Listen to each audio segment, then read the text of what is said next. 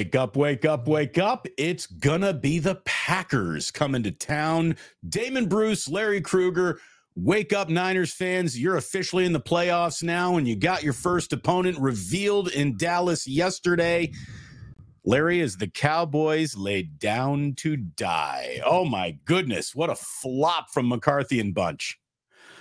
What a game. What a weekend for the Niners. Man, I mean, and probably the end of the road for Mike McCarthy as they lose again at home to a Green Bay Packer team. And I hate to be the I told you so guy, but personnel wins the day, and the Packers have a ton of it. And Brian Gutekunst, their general manager, who was charged with getting rid of, Aaron Rodgers, has rebuilt Green Bay's arsenal, and they are coming.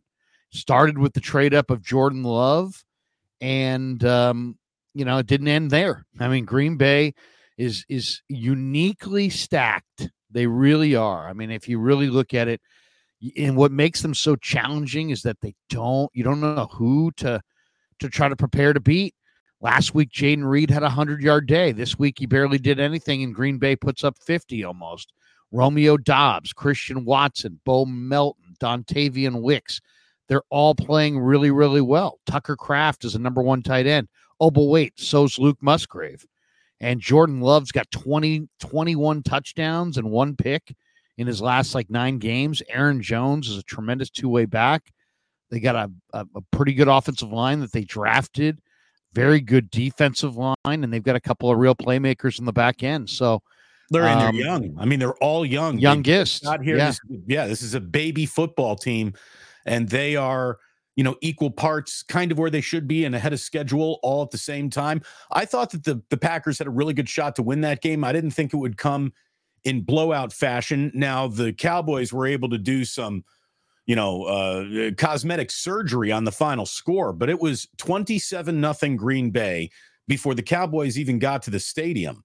And it really is one of the all-time shocking no-shows, I think, in playoff history, given who they are, the pressure of it all, an undefeated team at home. But before we get into that, Cowboys collapse again. Just looking at the Packers, Love wasn't sacked once in the entire game. Aaron Jones, 21 carries, 118 yards, 3 touchdowns, one of the greatest postseason games in Packers history.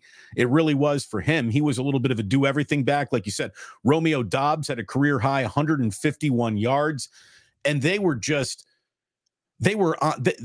on schedule all day in the first half. I mean, they were picking up chunk plays. You saw an awful lot of an offense that I think is reminiscent of what Kyle Shanahan and the 49ers do. Matt LaFleur was a student under Kyle Shanahan, and he's taken an awful lot of those principles to Green Bay with him. And this is a team, Larry, that started 2-5 this year.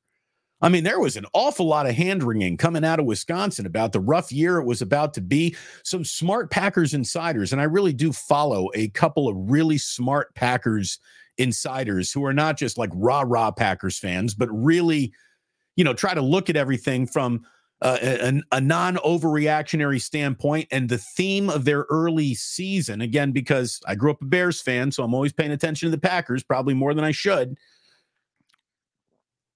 Smart people in the room, Larry, kept on saying, yes, it's a bad start. Nobody wants to come out of the gate at 2-5, but it's a young football team. Anyone who had, any sort of, prognostication of the season kept on saying they'll be a second half team.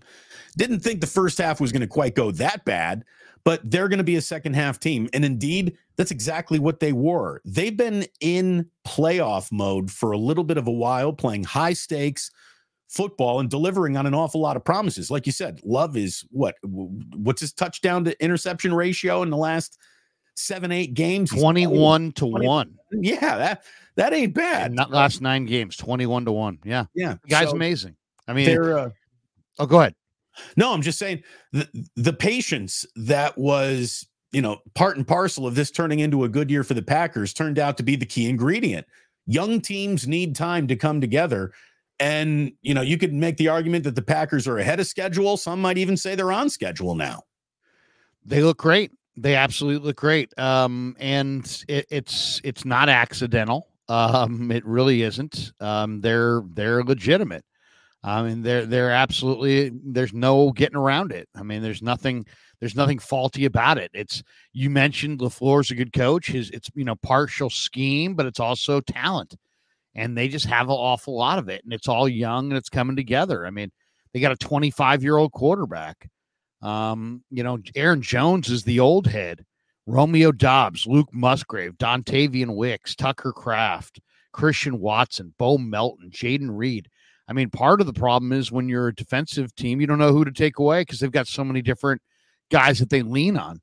They're also so young that they don't realize what they're doing.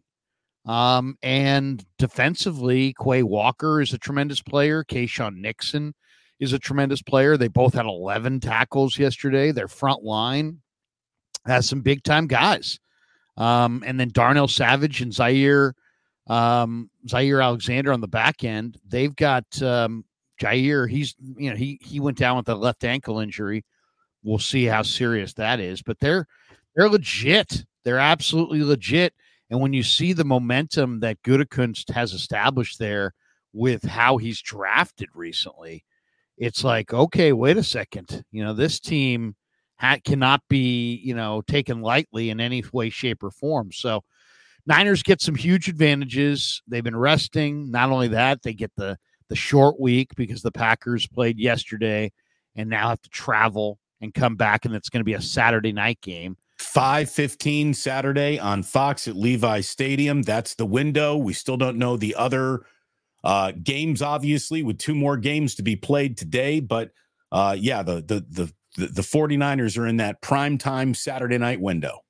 Right, which is a huge advantage for the 49ers. Why? Because, they're trying to get to the Super Bowl. They get the Packers. First of all, they get the added rest. Then they get the Packers traveling, from Green Bay to Dallas, from Dallas back to Green Bay, then back to San Francisco, while the 49ers are sleeping in their beds the entire time. And if the Niners are lucky enough to win that game and beat Green Bay, they'll also wind up getting, in my opinion, Detroit off of a short week as well, because they will wind up playing on Sunday. So, they're going to get 2 teams at home on a short week, but they're going to be 2 damn good teams. And the Niners are going to have to, be really smart. I thought Joe Barry did a nice job as far as yesterday, kind of confusing Dak Prescott with a bunch of different looks, but basically playing zone.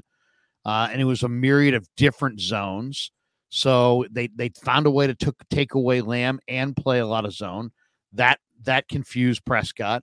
And then offensively, I thought maybe one of the best moves of the day by any coach this weekend so far was, the Cowboys were 10-0 this year, and this is a move that I could see them doing against the Niners, because the Niners were really good in this scenario as well.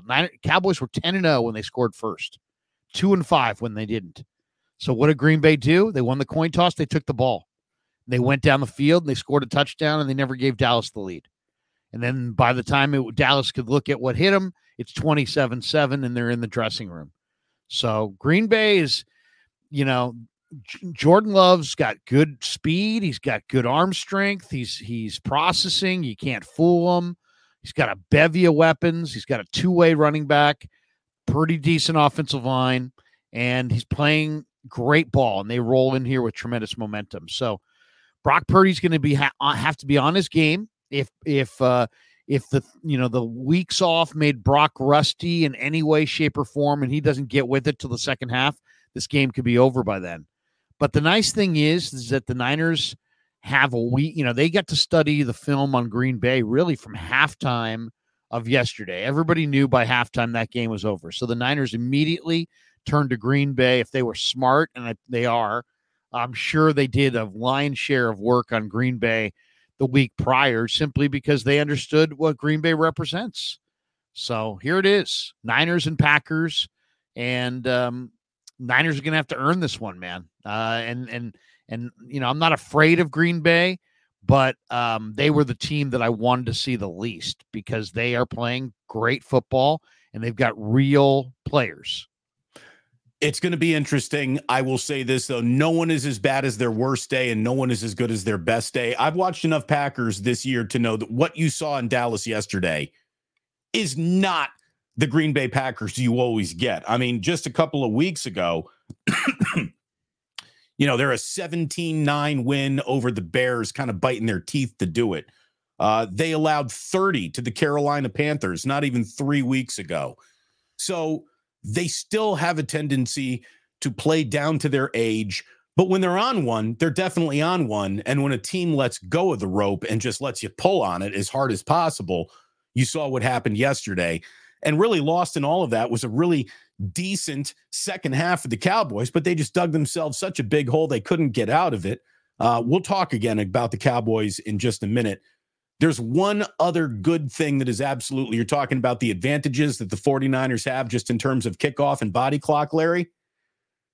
89 snaps on that defense.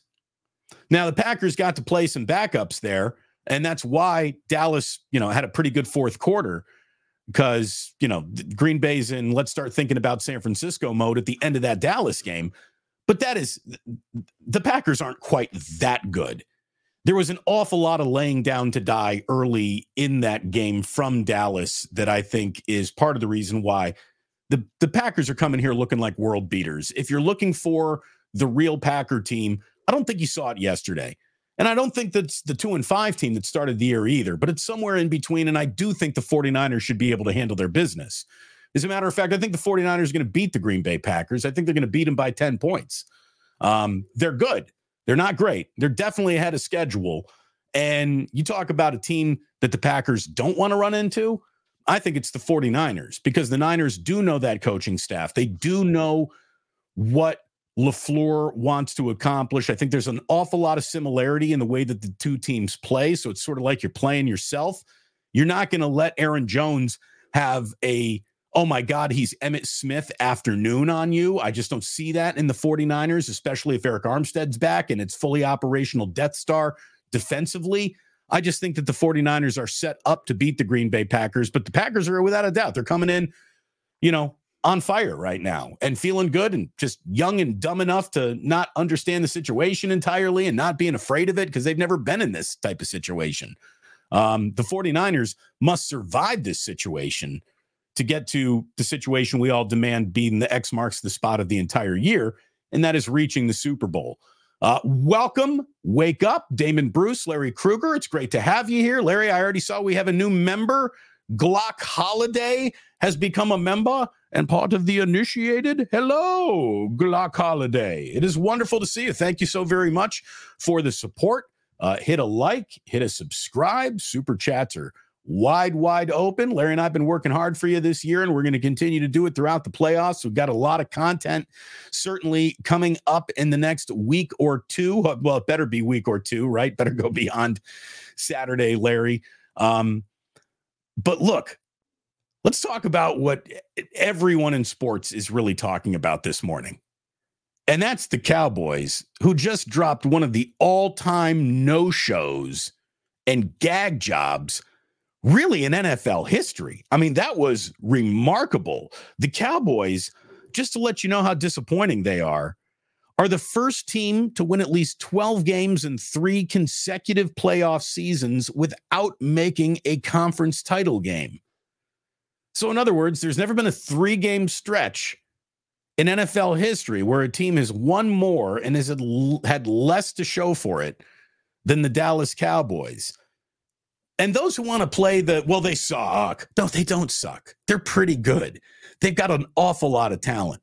But they've got a head coach who clearly did not have that team ready to play at kickoff. And I do think that that's a fireable offense. At some point in time, you reach the end of a road with a guy. And I think that they've reached the end of that road with Mike McCarthy, especially when, if Jerry Jones isn't sending a private plane to Bill Belichick's house today, he's out of his mind.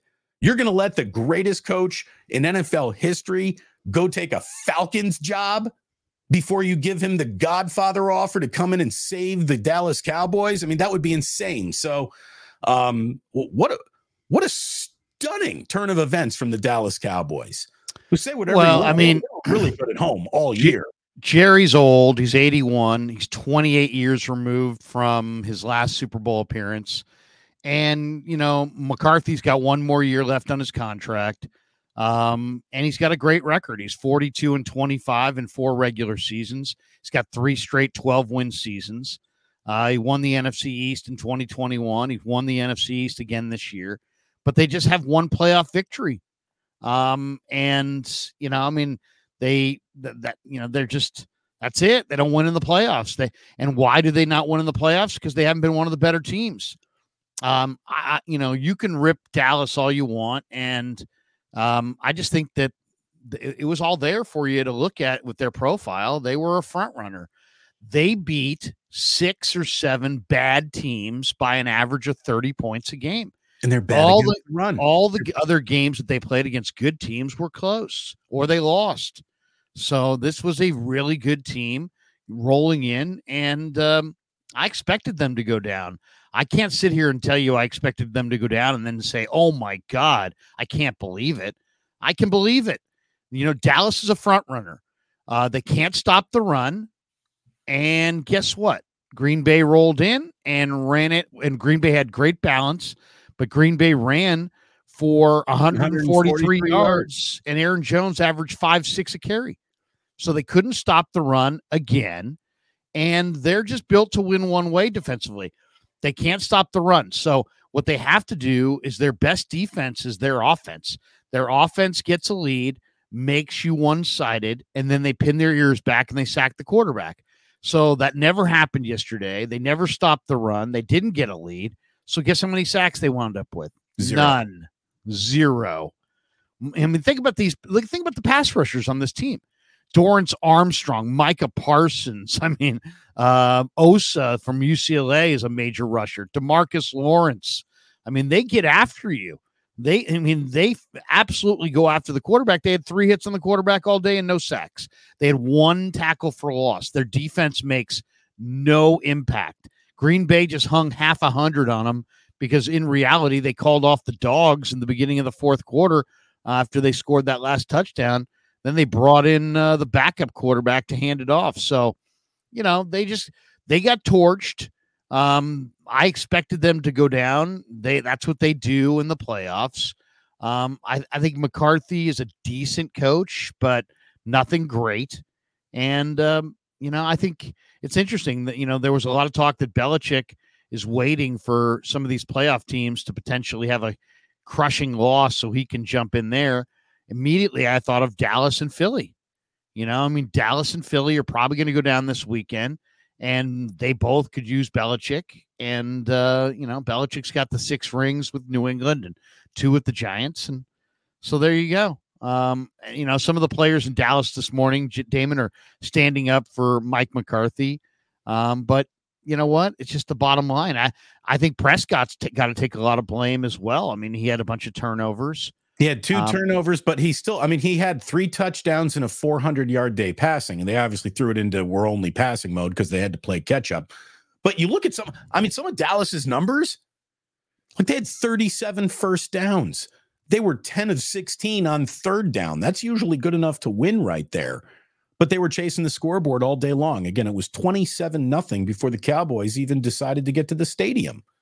So when you put yourself in a hole like that in the postseason, you're in an awful lot of trouble. And it's also unfamiliar territory. Saw this note too. Dallas hadn't trailed by more than 8 points at home all year.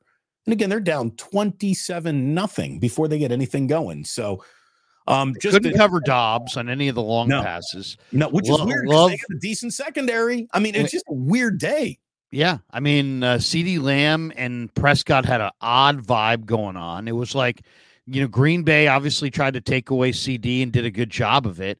And then Dallas, Dallas in a lot of ways, I mean, it's kind of a weird situation, but they are kind of a 1 running back, 1 wide receiver team. I mean, Michael Gallup is a good player.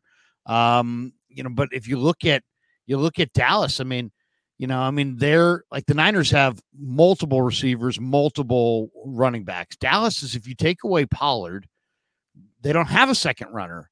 And if you take away CeeDee Lamb, Gallup and Brandon Cooks, I don't know. They're just all right.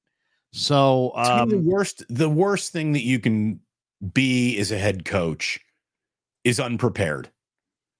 And it just looked like the Dallas Cowboys were unprepared for either their opponent, the moment, the circumstances. Like there's a lot of different things that check that you were unprepared for that category when you're down 27-0 at home instantly. But that's just, I do think, and look, I'm not a coach who's had an incredible amount of success, but keeps on flaming out in the playoffs. Therefore, he's got to go. But I've never seen a team kind of no-show to a first quarter in the postseason at home quite like that. So I do think that has reached a you gots to go. And also, just to push back, part of the you gots to go equation is, well, who would you replace him with? Now there's, okay, so Bill Belichick is an option. That's a you gots to go situation. Is Bill Belichick going to make this offense better? I mean, the offense that Bill Belichick ran in New England was pathetic. I don't think how much of this is McCarthy and how much of this is the D coordinator who may wind up coming here next if Wilkes winds up leaving. I think, you got Prescott threw for 4 bills. Now, a lot of it was in garbage time. Dallas ran for almost 5 yards a carry. They had 200-yard receivers and a tight end that caught 10 balls and 3 touchdowns. It's their defense. I mean, their defense is just terrible. That defense was ranked number 1 in the NFL when they played the 49ers earlier this season. They've got Micah Parsons. Like, I wasn't hearing about how Dallas's major incomplete was their defense all year long. I mean, it feels like we're pulling on this as a convenient excuse to explain away yesterday. I do think that they have a pretty good defense. I think they got a pretty good offense because I didn't grow up, being bounced as a Niner fan on my daddy's knee. I don't have this visceral hatred for anything Cowboys, and I just look at them and I thought to myself, they could absolutely go to the Super Bowl. That's a really good football team with talent just about everywhere. But then it got to playoffs and they just shit the bed as hard as humanly possible. To me, that is your head coach needs to change. I mean, you can put it on their defensive coordinator. It absolutely was on their defensive coordinator. I mean, but again, I had not heard a single complaint about Dallas's defense until yesterday afternoon. I just told you they played 7 bad teams and they crushed those teams, and they're a bully team that if you can't run the ball and they get a big lead, all of a sudden Dallas can turn 21-10 into 35-10 or 42-10 better than anybody in football. But the reality is they got gutted by the Niners. They got gutted by the Bills. In this game, they gave up 510 yards. I mean, 500 yards. That's a ton. And, Dallas is another thing. Prescott I always thought was hugely overrated. People talking about MVP. He had a better year this year because he threw it down the field less. He went shorter more, and he ran more. And he even ran in this game, and some of them were effective, but they were -2 on the turnover table, and, I'd love to see the stats of teams' winning percentage when they throw a pick six. It can't be good. No. What do you got up there? What's the comment you got up there, Larry? We've got Loner Incognito who says, I'm sure you will talk about it, but it might look like the Packers and potentially the Lions for the playoffs. What do you all think of the Niners' chances? I like the Niners' chances from the standpoint of it's all set up for them. They're rested. They're going to get Green Bay on a short week. They're going to get Detroit. If it is Detroit, like I think it's going to be, they get Detroit on a short week. To me, it's going to come down to, yes, the Niners are rested. Yes, they're loaded with talent. If it takes them a half to get into the game, it could be over. So the rust factor in the first half, to me, is the big issue for the San Francisco 49ers. Green Bay is absolutely in a razor's edge right now. They're playing well. They've won 4 in a row. The offense is cooking. Tons of young weapons. 25-year-old quarterback who's got 21 touchdowns and 1 pick in his last 9 games, rolling in with tremendous momentum. The first quarter is going to be absolutely essential that the Niners kind of remind them, oh, you know what? This is a different day. This is a different level. And hey, who's had better first quarters all year than the Niners, right? They lead the NFL in scoring on opening drives, and that's exactly what they're going to need to do. You want to talk about a front runner, Larry? Let's talk about the San Francisco 49ers. They trailed 3 times this year going into halftime. They lost all 3 of those games. They are front runners. They are. Kyle Shanahan is. The team is. So they need to get a lead. They need to establish dominance in a game, and they need to take it. Yeah. That's who they are. That's what they do, and they have been well rested enough. They have been set up enough to be who they are and do what they do. So when it comes to opponents, yes, we know the first one. The second remains a mystery. If there is indeed to be a second, there better be a second. Larry, I don't care who shows up. Outside of the 1985 Chicago Bears getting in a time machine, the 49ers better damn well be in the Super Bowl this year. That's the stakes. Right. And there's nothing like, you know, hey, there's nothing ambiguous about any of this. The Niners they've got 9 Pro Bowlers. They're at home. They're rested. They've got their quarterback. They've got the weapons. You know, they've got a really good team in all 3 phases of the game. But all I'm saying is, and this is where the rust thing, they're going to be rested. But if they're rusty and it shows, they could go down. And because you just saw, I mean, this game with Dallas was over at halftime. If Green Bay puts another first half together in Santa Clara next week, the way they did yesterday against Dallas, this is going to be the Niners' biggest challenge. Yeah, I'll go as far as to say this. I really believe if they can win this game, they can win it all. But this game is going to be very, very challenging from the anthem. And the Niners better be ready. And, it might be one of those things.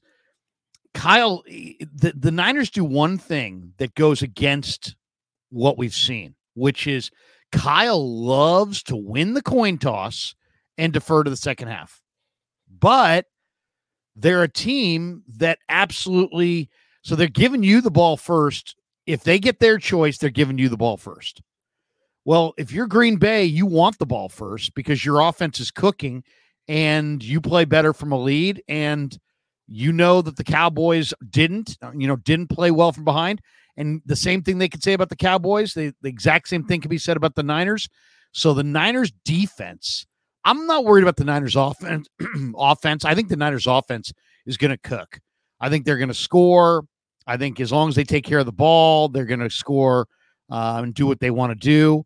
But I think the Niners offense beats this Green Bay defense. But the big question for me is, can the Niner defense slow down this incredibly hot quarterback with all these good young weapons? Because that's what they are. Every single one of these weapons is a solid weapon. May not be a Debo or an Ayuk in the bunch. There may not be a Christian McCaffrey or a Kittle, but they've got depth and youth on their side and speed. The most important 49ers coach this week leading into this game could be Chris Kasurik. That defensive line is going to have to win the game. I mean, I'll agree with you there. Jordan Love probably feel the pressure. Probably didn't even have his jersey washed yesterday. I mean, he was untouched. There was a wide open, clean pocket. I couldn't believe that the Cowboys were just so passive. And when you can't blitz him, they did blitz him one time, and he found the opening. So, I mean, I saw early in one of those touchdowns early on was Cowboys sent a blitz. They picked up the blitz, and Jordan found the right guy. He's really a developed quarterback.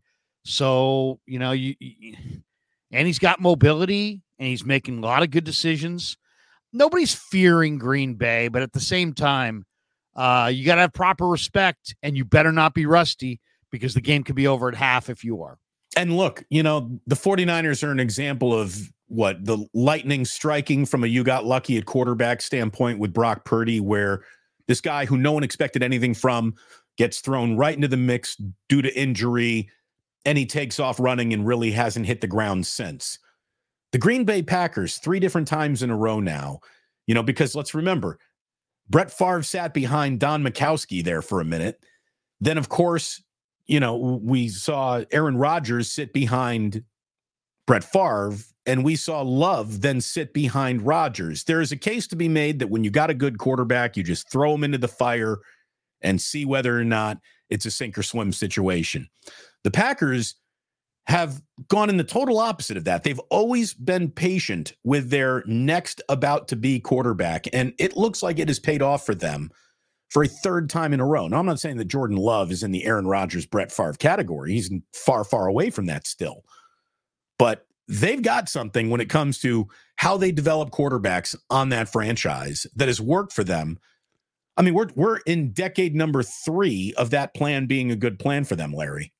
It's amazing. Well, it's a solid it's a really solid football organization. I mean, that's one. But they've got a great young personnel guy, and he traded up in the 2020 draft to get Jordan Love out of Utah State, and people ripped him for it when he struggled early.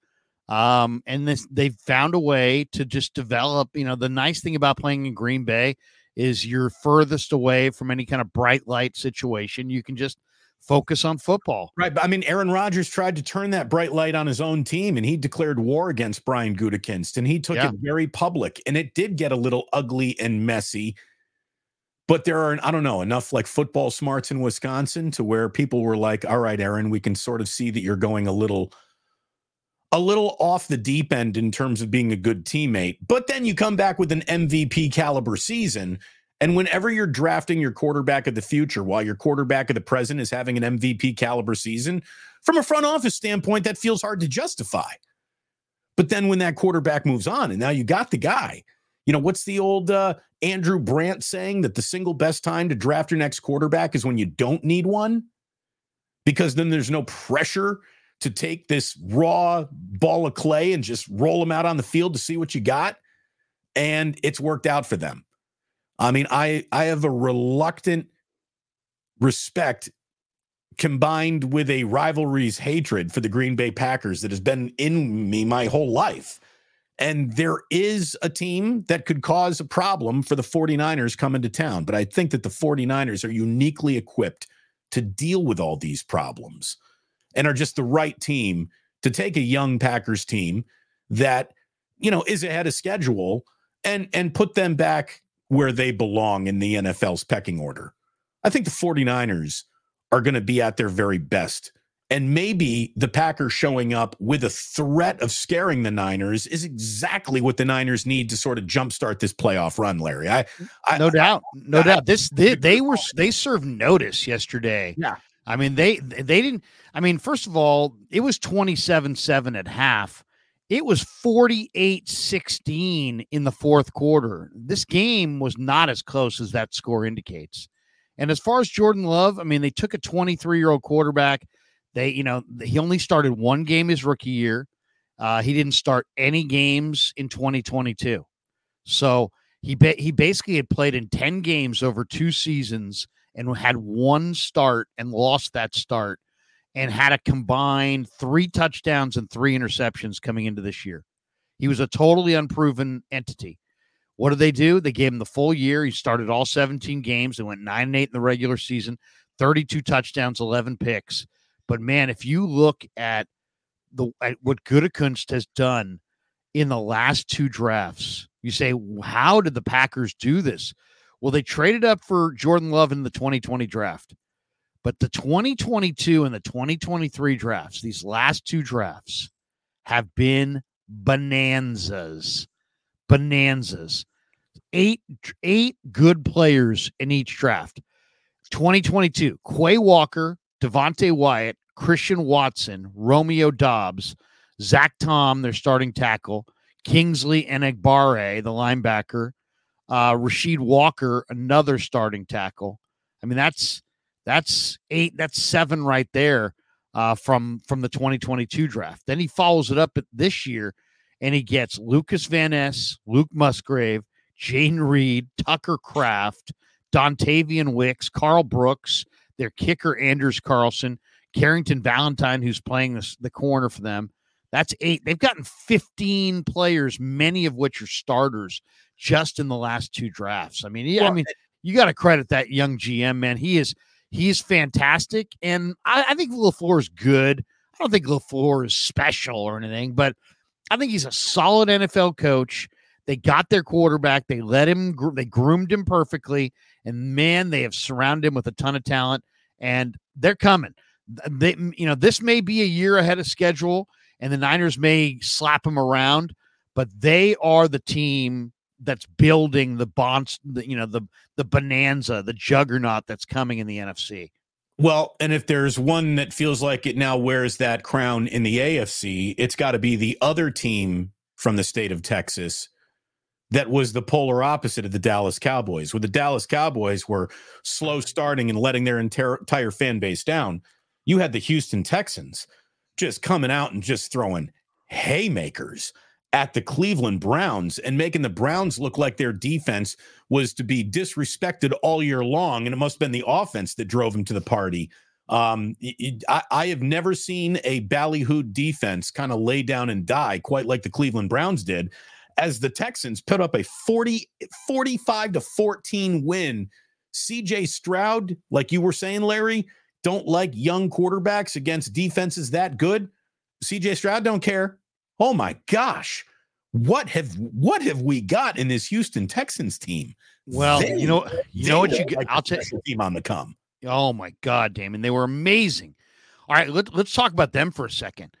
People talked endlessly in the late 80s about Jimmy Johnson's, Herschel Walker trade and what it did for the Cowboys. And it helped create the team of the 90s. They got Emmitt Smith out of that. They got Russell Maryland out of that. They got Darren Woodson out of that. They got like 6 or 7 picks. Novacek.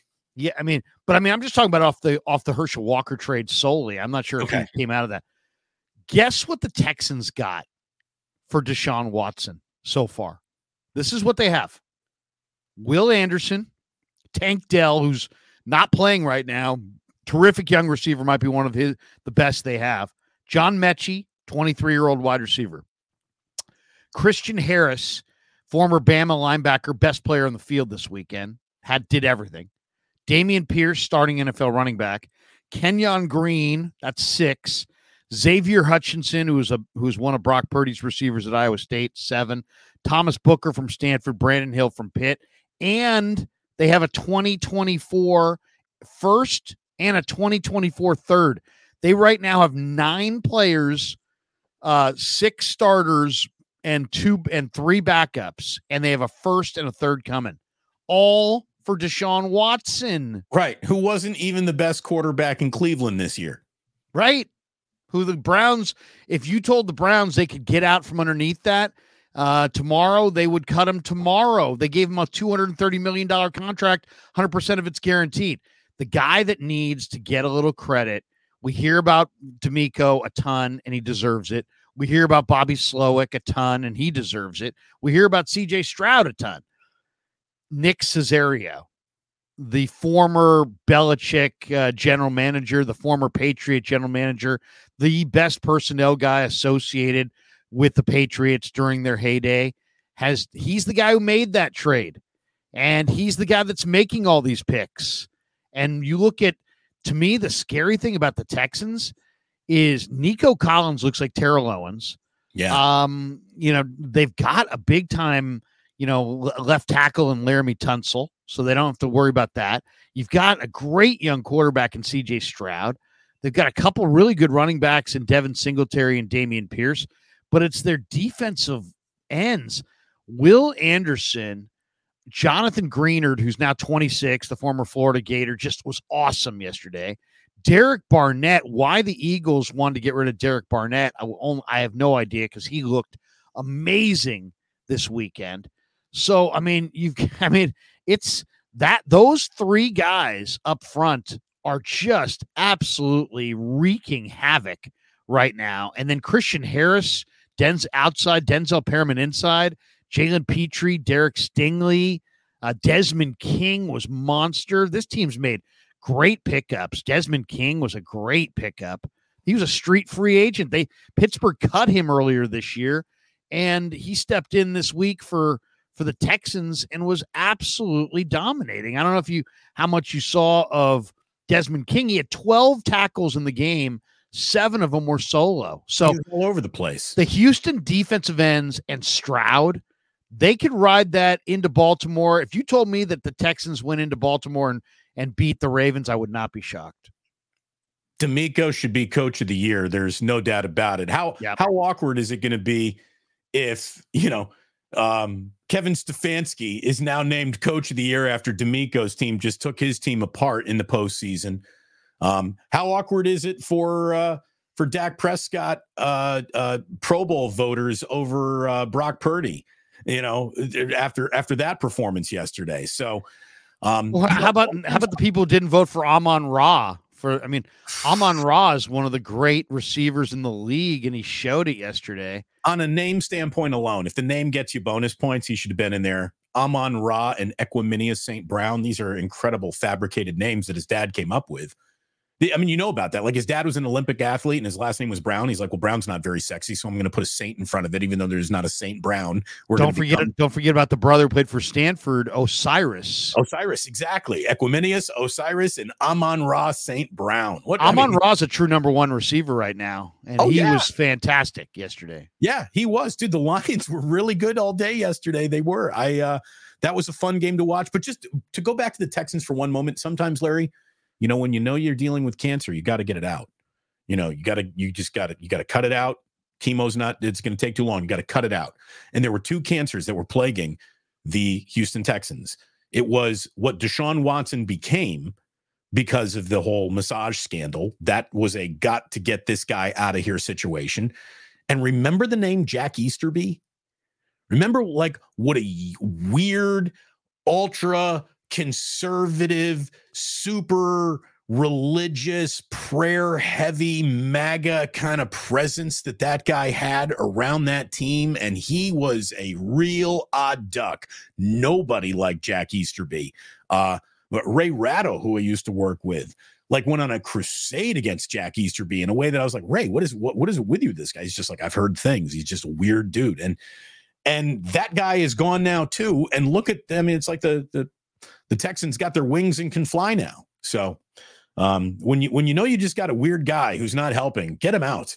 and it's just like there's no replacing huge amounts of young talent, because ultimately their equivalent of the Herschel Walker trade, the Deshaun Watson trade, gave them huge talent. Green Bay's Gutekunst's last two drafts have given them a whole bevy of young talent. When do you become dangerous? When you get a lot of good young players all at one spot at the same time. You go look at that Texans team. Nico Collins, 23-24. Brevin Jordan, who had a 76-yard touchdown, 23 years old. John Mechie, 23 years old. It's like Pierce is 23. Stroud is 22. It's just, Christian Harris is a relative baby. Will Anderson, Jalen Petrie, Derek Stingley. These guys are all super young, super talented, all on the same team at the same time. Yeah, Houston's real. And if I'm Baltimore, man, I'm praying like crazy the Steelers pull the upset of the Bills. Otherwise, I'm getting Houston next week. And it's going to be a tough place to play because Baltimore's a tough place to play. But, man, Houston, Baltimore, and then Kansas City and Buffalo, if Buffalo gets the win over Pittsburgh, as we all expect today. I think those are two really, really good football games next weekend in the AFC. How will we remember the 2023 Miami Dolphins? Because at times they were one of the best watches in all of football. An incredibly entertaining offense. This is the year where, it felt like Mike McDaniel really arrived as a head coach. And yet at the same time, the Dolphins have, no wins over teams with 500 records that they can point at and say, this is the apex of our season. A huge day of scoring, I guess, was the apex of their season. What a weird year it was for the Miami Dolphins, and it comes to a screeching halt, 26-7 in a freezing Arrowhead Stadium. Everybody's going to have their own take. I've got a couple takes on the Dolphins. One, I don't think Tua is the guy. I don't think he reads coverage. I think if you take away his first read and make him go through his progressions, he can't do it. I don't see what he does particularly well. I've never been a Tua guy. I'm not a Tua guy now. I don't think he's the answer. So I think they still need their quarterback. One, that's number one. Two, they are an awesome offensive team, built on speed. They need that power back to complement what they have in Achane and Mostert in the backfield. They need, the Niners have a whole group of weapons that instead of running around you or by you, run through you. The Dolphins have the opposite. They've got a group of weapons that nobody wants to run through you. Everybody wants to run by you or around you. They got to have one weapon that wants to run through you. And then on defense, whether we're talking about the Dolphins or any other team, the NFL is a real basic game. It's a rush and cover game. And they had no sacks because all of their rushers got hurt. Nick Chubb, out. Van Ginkel, out. They were signed, the other guy who they had, Jalen Phillips, the Hurricane defensive end, the former Bruin and Hurricane. Chubb for the year in like week 12. Yeah. They were signing Justin Houston and Bruce Irvin on Wednesday. And they leaned heavily on Melvin Ingram, who was kind of given up for dead by multiple teams in the last couple of years. So they're a Russian cover team, and on paper they've got some incredible DBs, Xavier Howard, Jalen Ramsey, the Javon Holland, but their rush fell apart injury-wise. So they'll get their rushers healthy. They'll add a piece on defense. They need another quarterback, and they need a big run-through-you kind of weapon. But the Dolphins are just not there yet, but they're coming. I mean, they're 11-6. It was, Mike, and also the decision to go in-season Hard Knocks. I think everybody should take a good look at that and see why that's a terrible idea. You just don't want all those cameras around and all that. You just don't want that. You don't need it.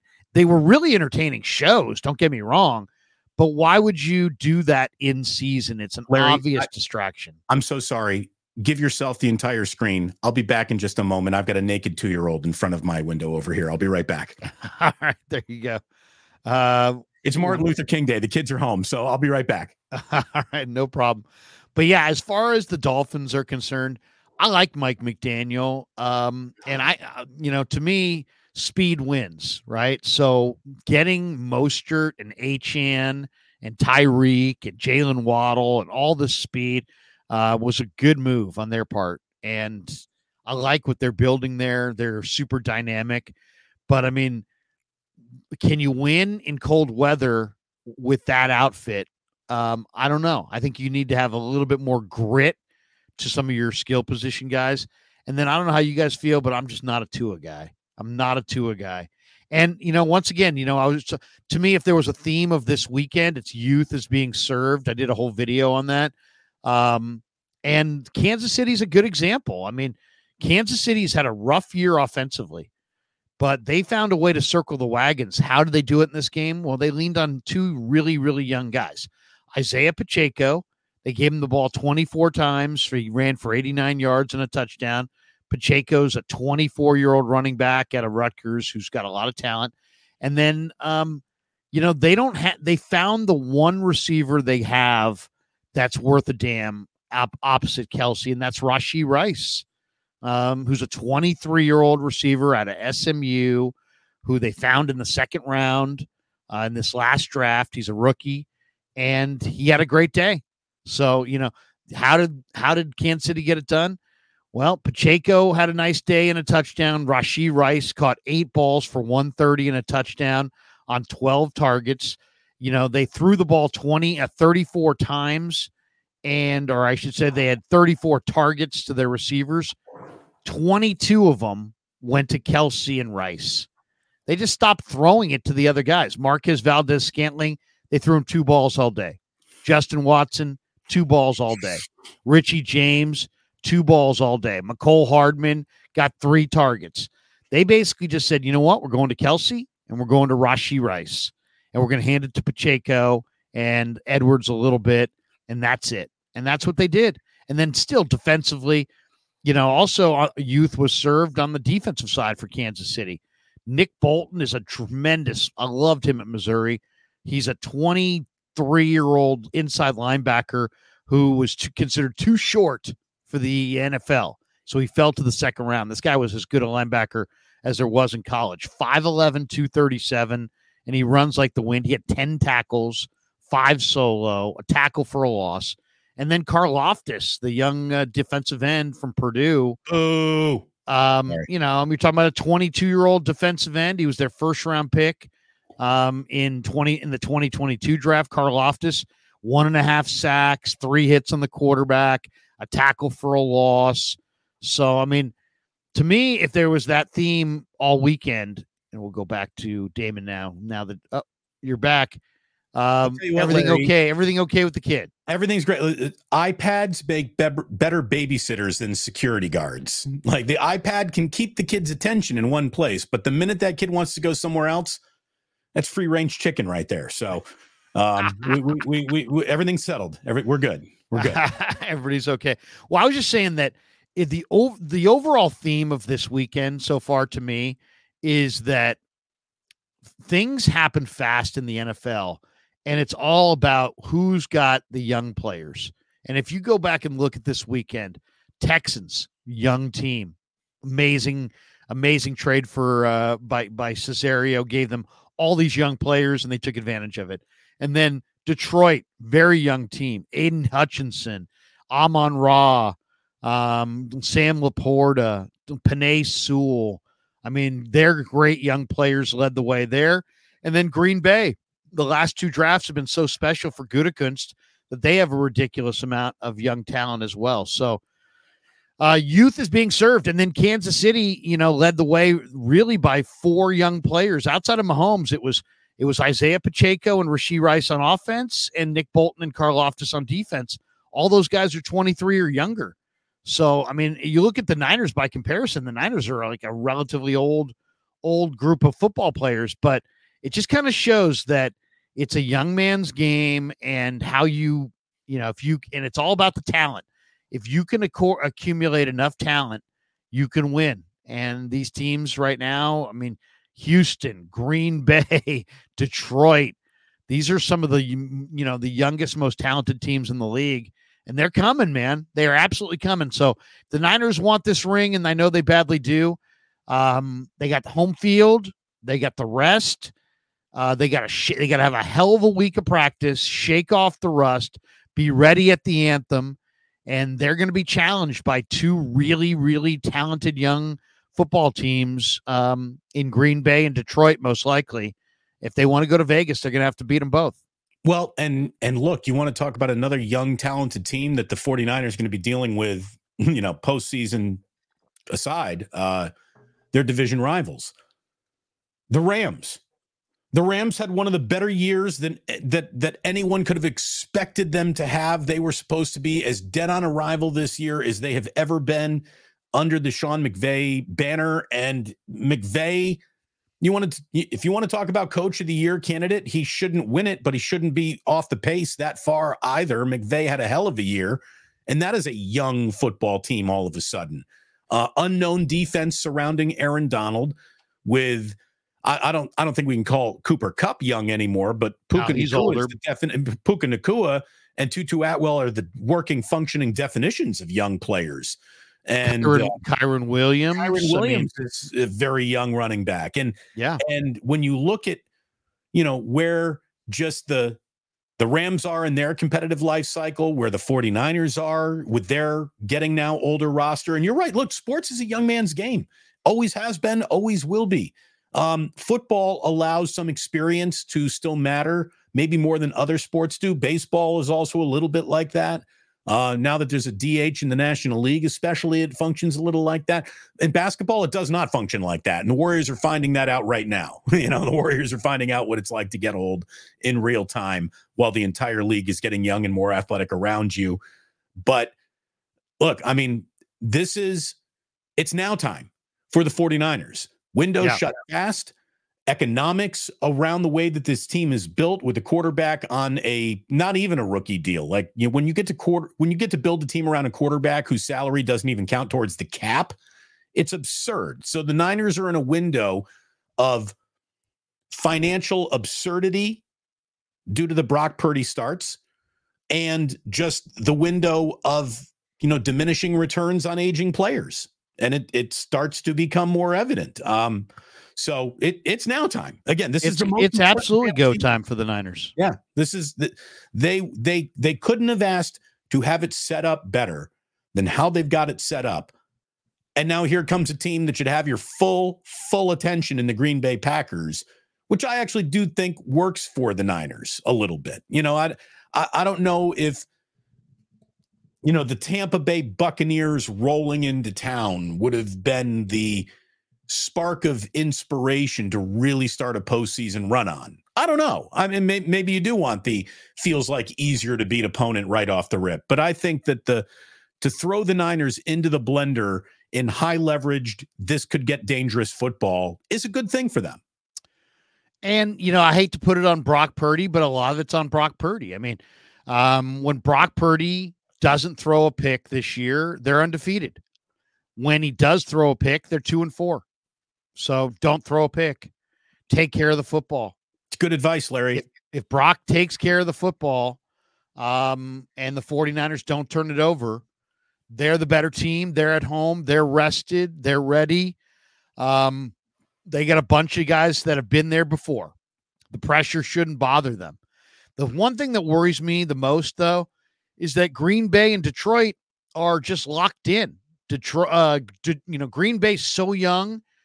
They're one of the youngest playoff teams we've seen going back to the AFL NFL merger in 70, that they don't know they're not even thinking about pressure. I mean, they're impervious to the pressure because they're so young. It's one thing to be young, but it's like, if you're so young and you're all young, they're just playing well, and it's another game, nothing too big. Same with the Texans. They're playing really well. They're really young. And Detroit is, they're a complete football team, and they're hard-nosed, and they believe in their leader. And, these teams are going to be really, really tough to beat, but the Niners have the experience factor, and somehow the rest, the experience factor, that's got to make the difference. I got to think that the 49er defense can do a better job on Green Bay's offense than Dallas's did. But we'll see. There's no doubt. There's no doubt that the 49ers defense is going to have a better day than Dallas's defense did. And there's also no doubt that the 49ers just are not going to become a one-dimensional team. And if you really want to shut down a football team, make them one-dimensional and then just bat that around like a cat with a ball of yarn. Christian McCaffrey's the best player on the field, and he has to be. In every single one of these games coming up, Christian McCaffrey needs to be, we can talk about Brock and Debo and all that stuff, but it's Christian McCaffrey time. Well, I'll go beyond that. I mean, I'm not worried at all about Christian McCaffrey. To me, it's time for Mooney Ward, Demo Lenore, Ambry Thomas, Jair Brown, Samuel Womack, Isaiah Oliver, Darrell Luter, Tayshaun Gibson, Logan Ryan. Those guys. The Niners secondary the Niner front's got to put some heat on Jordan Love. And, but more than anything, this Packer team has a ton of really talented receivers. And the young Niner secondary that really only it's a bunch of really, really young guys. And then Tayshaun Gibson and Logan Ryan. It's funny. The team that Aaron Rodgers wanted is now finally there that he's not there, right? Yeah. No, seriously. It's like they never could surround Rodgers with enough. And now Gutekunst shows Rodgers the door, has back-to-back amazing drafts. Everybody gave the Packers grief in the offseason. They're like, why are you not signing a big free agent wide receiver? Why are you guys not signing a big free agent tight end? And little did we know that Gutekunst was going to hit and hit and hit and hit and hit in the draft. Now they've got this bevy of awesome young weapons, and now we're going to find out how good the Niners' young secondary is, and can they stand up to all these weapons and Jordan Love. One of the comments that just came through here from Niner Bang says only one person can defeat the 49ers, and it's Kyle Shanahan. And even though that feels, a little inflammatory and overreactive and I kind of agree with it. Like Kyle, how about this? I think Kyle's got to have a great postseason. And if he does, Kyle has a great postseason. The offense and the defense both play very well. I mean, it should be the Niners' year. It should be the Niners' year. The advantage that Kyle supposedly has against any other coach in this league, we need to see that. We need to see it. He needs to live up to his billing as smartest cat in the room. And he's got that genius card. It's not like he throws it around and flaunts it or plays it, but it's there and it's his, and we need to see it. Yeah. Kyle has to have 2 or 3 plays that make us all go, shit. How you supposed more to than that, I want to see a game plan that first of all, I don't want to see a rusty team. I want to see an efficient plan. I want to see offensive balance. And I want to see your stars touch the ball. You have stars. The Green Bay's got talent. You have stars. Debo's a star. Ayuk's a star. Kittle's a star. CMC is a star. Your stars have to rule the day. And you just got to stay out of the way and make sure Brock's got to take care of the football. You got to have offensive balance, but you've got to make sure that your stars touch the ball. That's what you got to do over and over again. No doubt. Antonio Rosales says Shanahan needs to run the ball all postseason, and they'll win the Super Bowl. Carl Kelsick. Good morning, Carl Kelsick. Hey. He says, if Larry thought the Packers would win, how about the notion that the Niners did too and got way more of a head start than this weekend? I think that's a good point. I bet you anything they handicapped the whole thing and said Green Bay is beating Dallas. Let's prepare for Green Bay. I think he's absolutely right. If I saw it, they saw it. Well, you start prepping for everyone. You get some of your scouts and you just start prepping for the whole league as it comes your way. You start scouting every single AFC team because they could be potential Super Bowl opponents, for goodness sake. So that's Daniel Garcia. This is the playoffs, Larry. Nothing comes easy. Stop pushing the scared narrative. I'm not pushing any narrative. I'm just telling you the Packers are legit. Yeah. And if you don't believe it, you may find out the hard way. And if the Niners don't believe it, they may find out the hard way. That's all I'm saying. You don't be scared, but proper, appropriate fear of your opponent is a good thing. Make no mistake. All right, it's the old Greg Popovich. Appropriate fear. Appropriate fear. The Niners they went to Philly with appropriate fear that the Eagles could beat them, and they fired a big, big effort. All I'm saying is they got to be on edge in this game the way they were on edge in that game. They will not roll their jocks out there and just be like, Green Bay's just going to wither and die and curl up in the fetal position. It ain't going to happen. And don't tell me it's the playoffs. Sometimes teams do wind up curling up in a ball and doing nothing. I think you just saw it from Dallas.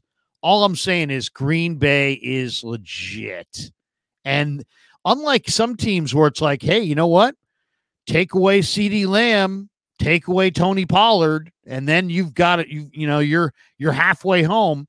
They don't have that kind of player. It's not like, oh, you take away Romeo Doubs, they're cooked. No, they go to Jaden Reed. Oh, take away Tucker Kraft, they're done. No, they'll go to their other tight end. So I mean, they really do have depth of weapons that makes defending them a real challenge. And they're well coached.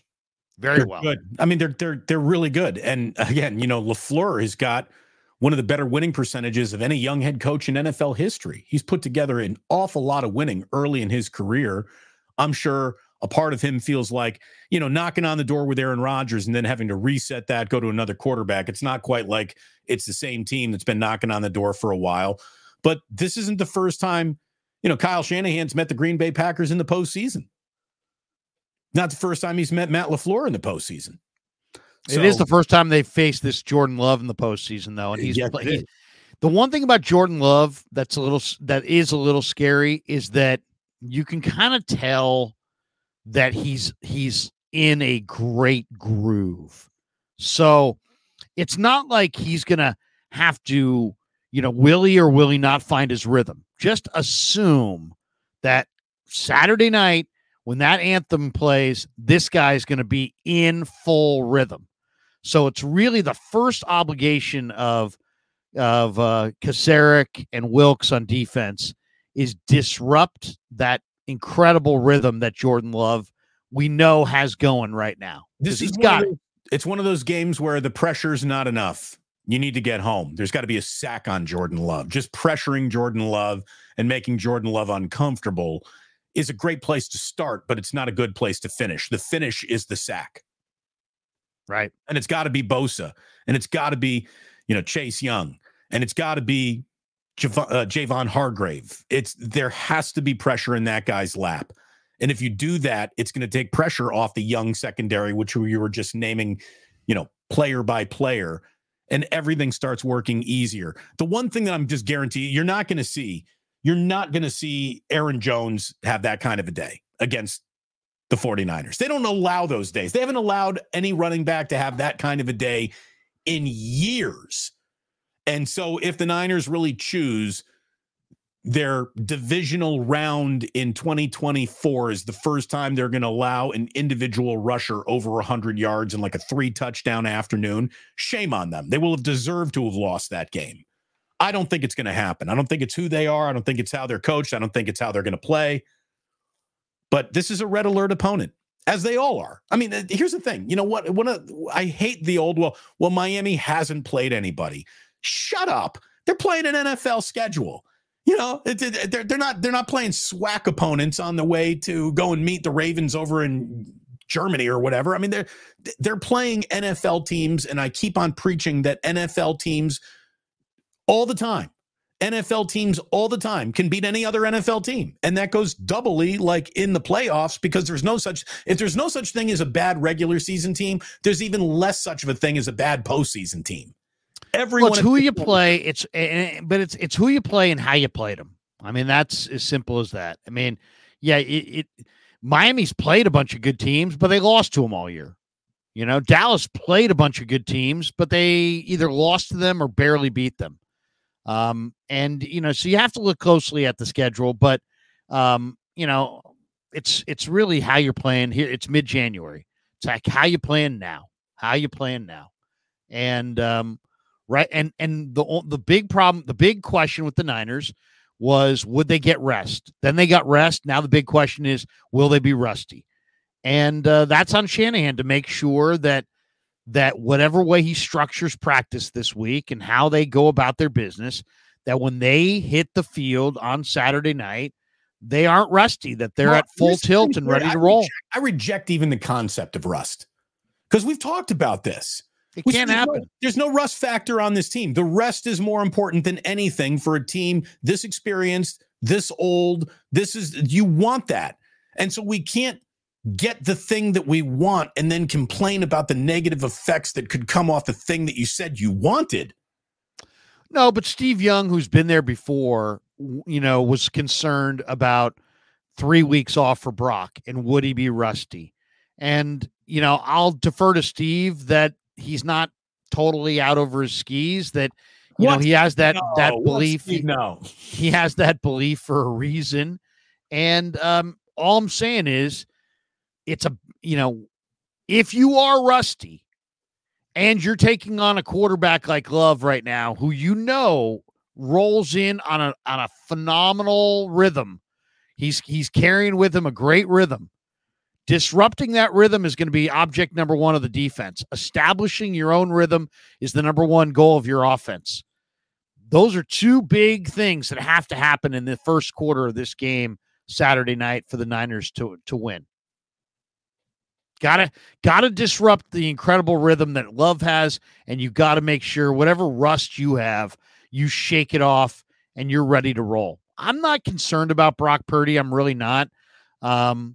I just think, though, what is concerning is that the 49ers are even though they're the veteran team that's been there and done it, when you watch them this year, you wonder if they're fragile because they seem like they only can win one way, which is they get a lead, they score going into the half, they score coming out of the half. They then make you one-dimensional. They pin their ears back in the fourth quarter, and they win 31-17, 31-21, something like that. That seems kind of like their comfortable route. Can they win a game where it's not a comfortable route and they're down 17-3?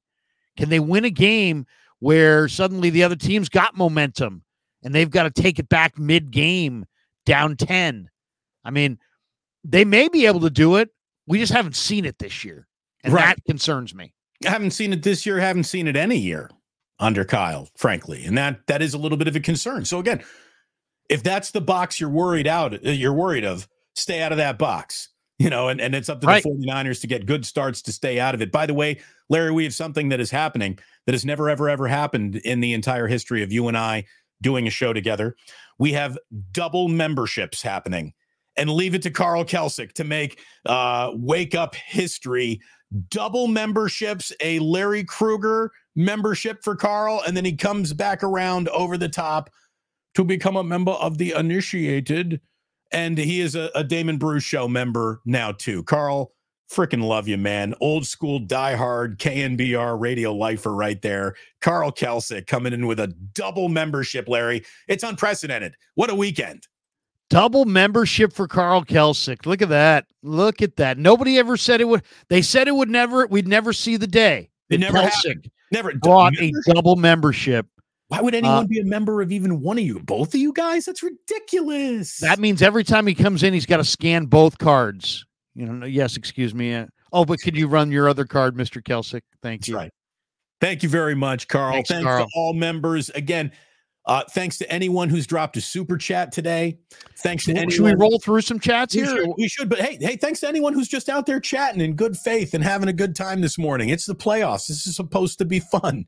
And it has been so far. And the fun hasn't even really started because the Niners, they get going with the Packers on Saturday night, 5:15.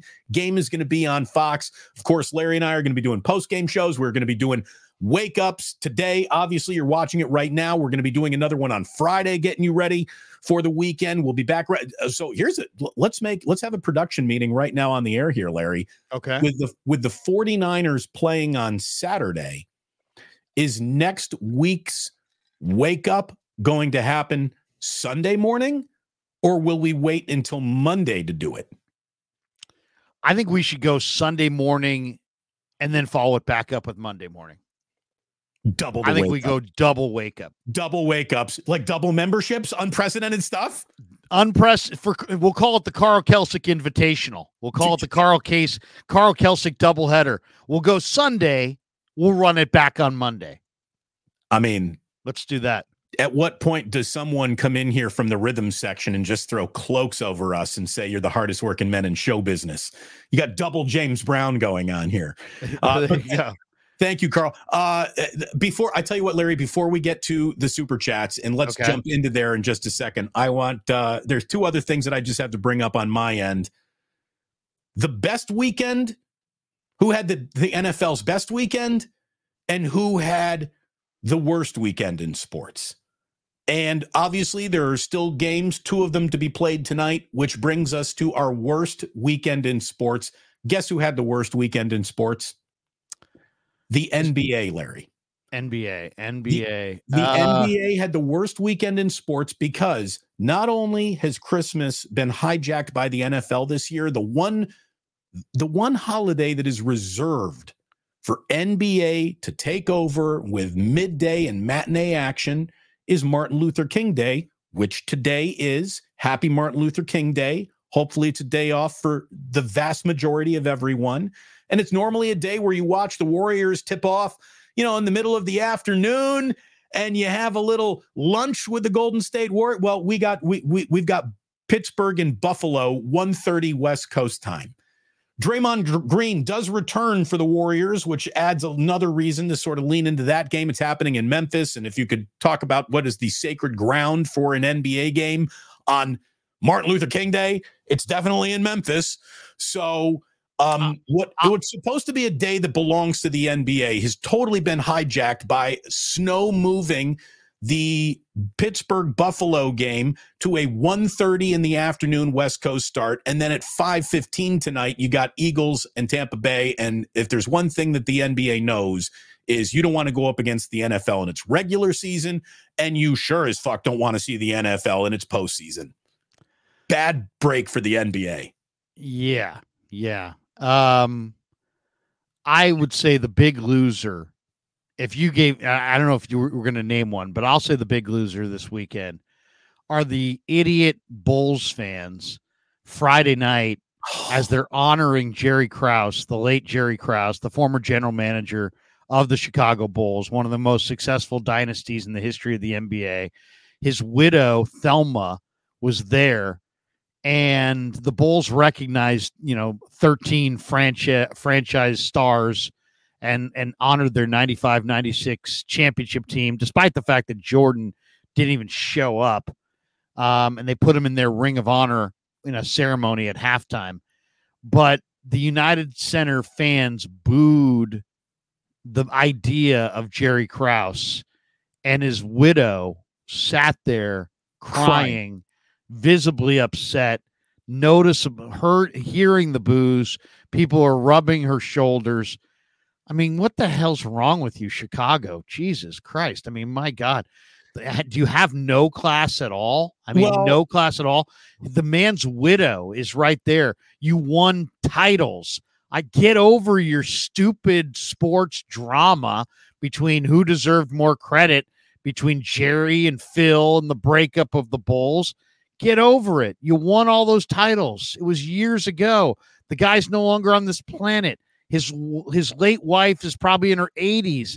She gets dressed up, comes out to the United Center, and you boo Jerry Krause. I mean, what a bunch of classless assholes. Okay, come on, Chicago. It wasn't everyone, but Chicago, being a Midwestern town and a little bit nicer than Philadelphia, New York, Boston, that was definitely a bad look. As someone who grew up a Chicago Bears fan, let me tell you how I feel about the whole thing. It's awful that happened with that poor woman there, clearly rattled by it. She spent no time in the blender or in the heat of competition, and that was an awful way. She went out to have her late husband remembered, and it turned into a disaster. I mean, come on. You want to boo Joe Lacob because you didn't like the Monte Ellis trade? So what? Joe's a big boy. He can take it. He's a self-made billionaire. That the same thing that you're applying to that, I'm applying to this situation too.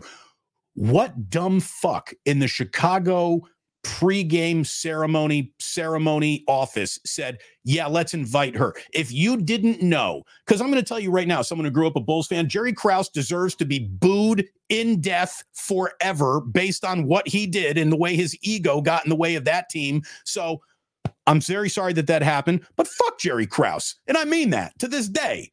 Come on, dude. We're talking about get over it. First of all, you're only talking about the backside of it. You don't invite her. You don't invite her. No, you do invite her. You don't invite her. You have to know that the general manager of the team. He was the architect of the team. Now, Rod Thorne drafted Jordan. You don't invite Jerry Krause put that whole thing together. You don't. And if you're going to honor the dynasty and this and that, then he should be honored. And we shouldn't invite the widow of Jerry Krause because we know Bulls fans are idiots? No, but I'm going to tell you right now, if you didn't know. How about this? Bulls fans, stop being idiots. You could be on an L platform and anywhere in Chicago and just say, Jerry Krause. Boo! Of course he's going to get booed. Jerry Krause is going to be booed for the remainder of all time in Chicago to invite a guy's widow when you know. How did you not know he was going to be booed? You have to know that. The same way that first of all, why should this guy have been booed? They won 6 championships, Damon. 6. He was an executive of the year twice. It wasn't like he was just along for the ride. He was the architect of a team that won 6 championships. Right. I mean, he built the team. He decided this Michael Jordan costs too much money and we can't go forward anymore. It was a bad decision. It was a bad decision, but it was also a bad decision that was made 20 years ago. Get over it. Yeah, you have, hey, you know what? How you done since? You know who smiled ear to Not ear? that great. You know who smiled ear to ear in that moment? Michael Jeffrey Jordan. Well, then he's very small. He is. Oh, Michael Jordan. The bottom line is on the course. This guy, come on, man. I mean, you won 6 rings. Right. Could have been 8. The guy could have been 8, but he won 6, and you haven't won 1 since. So maybe boo the people running the thing today a little bit as well. I mean, Jerry's, I get it. We all know the story. He pulled the plug. He wanted Kukoc. He pulled the plug on the dynasty. He ran out Phil. He made some mistakes. He made it about him. I get it. But the guy still won 6 titles, and he won a couple Executive of the Year awards. And it's like, Bulls fans, I mean, you're supposed to have a little perspective. And then you fact of the matter is the guy's dead and his wife's right there. I mean, here's the thing. I don't think classless. I don't think fans knew that Thelma was in the building. They showed her on the big screen. Oh, right. But it was too late at that point. The booze had begun. Okay, whatever. I guess my point is, don't set something up for failure. And whoever in game night ops didn't realize, hey, this is going to go really, really well until we get to Jerry Krause, and then he's going to get booed out of the fucking gym. But Damon, he's no longer alive, and she was attending his Ring of Honor induction on his behalf. How do you have, if you're not going to invite her, you got to invite somebody. Does he have a son or a daughter or somebody? I mean, the fact of the matter is people booed so loudly that they brought his widow to tears, and shame on Chicago. There's a right and there's a wrong. I will always stand up for right over wrong. It is wrong to boo. It's bad karma. It's bad karma. Okay. So, here we are. It is the first game in Las Vegas A's history, and they introduced John Fisher. Shouldn't he be booed? John Fisher never won anything. No, but he should also be. Anyway, John Fisher, it's a bad comparison. John Fisher should be booed because he is the richest owner, and he carved out a profit for himself and basically just made the A's an island unto themselves. Sapped off the general fund, and then when he got kicked off the dole, then he cried poor mouth. He would have been totally satisfied to take his 10 to 20 million profit every year, because at his core, he's not a sportsman. He's a bean counter. He's not even a self-made guy. He was born into the wealth. So it's like, John Fisher is the lucky son of Donald Fisher and nothing more. And he knows it. And, it's sick. I mean, he's got a sickness. He's got more money than many owners combined. And yet he sat there and basically said, I'm not going to raise my finger and try to build a stadium. I mean, the Giants had failed stadium efforts. The A's didn't really have failed stadium efforts. I mean, John Fisher easily could have built that stadium himself, and with money that's 100% privately financed, but never even tried to put together a group to privately finance anything. He was always there with his hand out, demanding that the city of Oakland, who was terribly under budget, just cut him a deal. So totally different situations. Jerry Krause was accomplished within his field. John Fisher is just born on third base, thought he hit a triple. Right. Okay. Bad comparison. Shouldn't have even brought it up. But I'm guessing the whole point is don't play games you can't win. I would have walked up and before they retired, who was that? Was it Rick Barry's? No, Rick Barry it was a Chris Mullin retirement ceremony, retiring Mully's number. The fact that no one's walked up to Joe Lacob and said, the minute you touch that microphone, you're going to get booed off this fucking court. Man, you didn't know your own fan base. No, he didn't. He didn't. He was brand new. And what he didn't realize was that, the Warriors had lost, but Monte Ellis had entertained those people many, many, many nights. And at the time, they were trading him for Andrew Bogut. Andrew Bogut was an injured center who was not playing, who had been hurt. It didn't even matter. No one was thinking about Monte Ellis when they were booing him. He just they were. They absolutely were thinking about Monte Ellis. Represented incompetent ownership, and until you do something, you get no victory laps. You get to take no bows. All you are is a rich guy. He was on with us. Hasn't proven anything. Hold on, Larry. Hold on. The whole point was Lacob should have never touched the mic that night. And had he not touched that mic, he's not booed. And then he'll even tell you that the booing really motivated him and good things came out of it. That's good. Whoever is in charge of Bulls game night ops, I would have just said, if you really think that Jerry Krause is going to go play, if you think this is going to play well tonight, like, let's stake your resume on it. Like, so if he gets booed, you resign. If he doesn't get booed, we'll give you a $5 million bonus. Of course, Jerry Krause was going to get booed. Come on. What I mean, the world's a mean, nasty place, and people are, take more asshole pills every morning than ever before. And of course he was going to get booed. And how do you put his wife in that situation? Are the fans to be embarrassed? Yes. Shame on them. But shame on the Chicago Bulls for inviting Thelma to a real live booing of her dead husband. That was guaranteed to happen. And if you didn't see it coming, you're blind. Well, they had to invite her. They had to invite her. No functional history of how angry and how mud. It's like Jerry. You don't see Jerry Reinsdorf coming out looking for a boo or for a round of applause anywhere because he knows what happens when he stands up. He's going to get booed right out of the fucking gym. I mean, I'm not with you on this one. I'm shame on the fans. I'm dealing in reality. Don't I'm boo. dealing in reality. Yeah, but don't be so classless that you're booing somebody with their and maybe the Bulls should have just informed her, hey, you know what? Let's laugh about it. Let's lean in because we know that you're going to get booed because there's just a lot of classless people. She seemed shocked by it and she seemed bothered by it, and it was wrong. And shame on those people. I would never put her in that. They have no perspective. They won a bunch of rings. I mean, come on. It's not your birthright to get 8. You got 6. Be happy with the 6. Look, I'm telling you.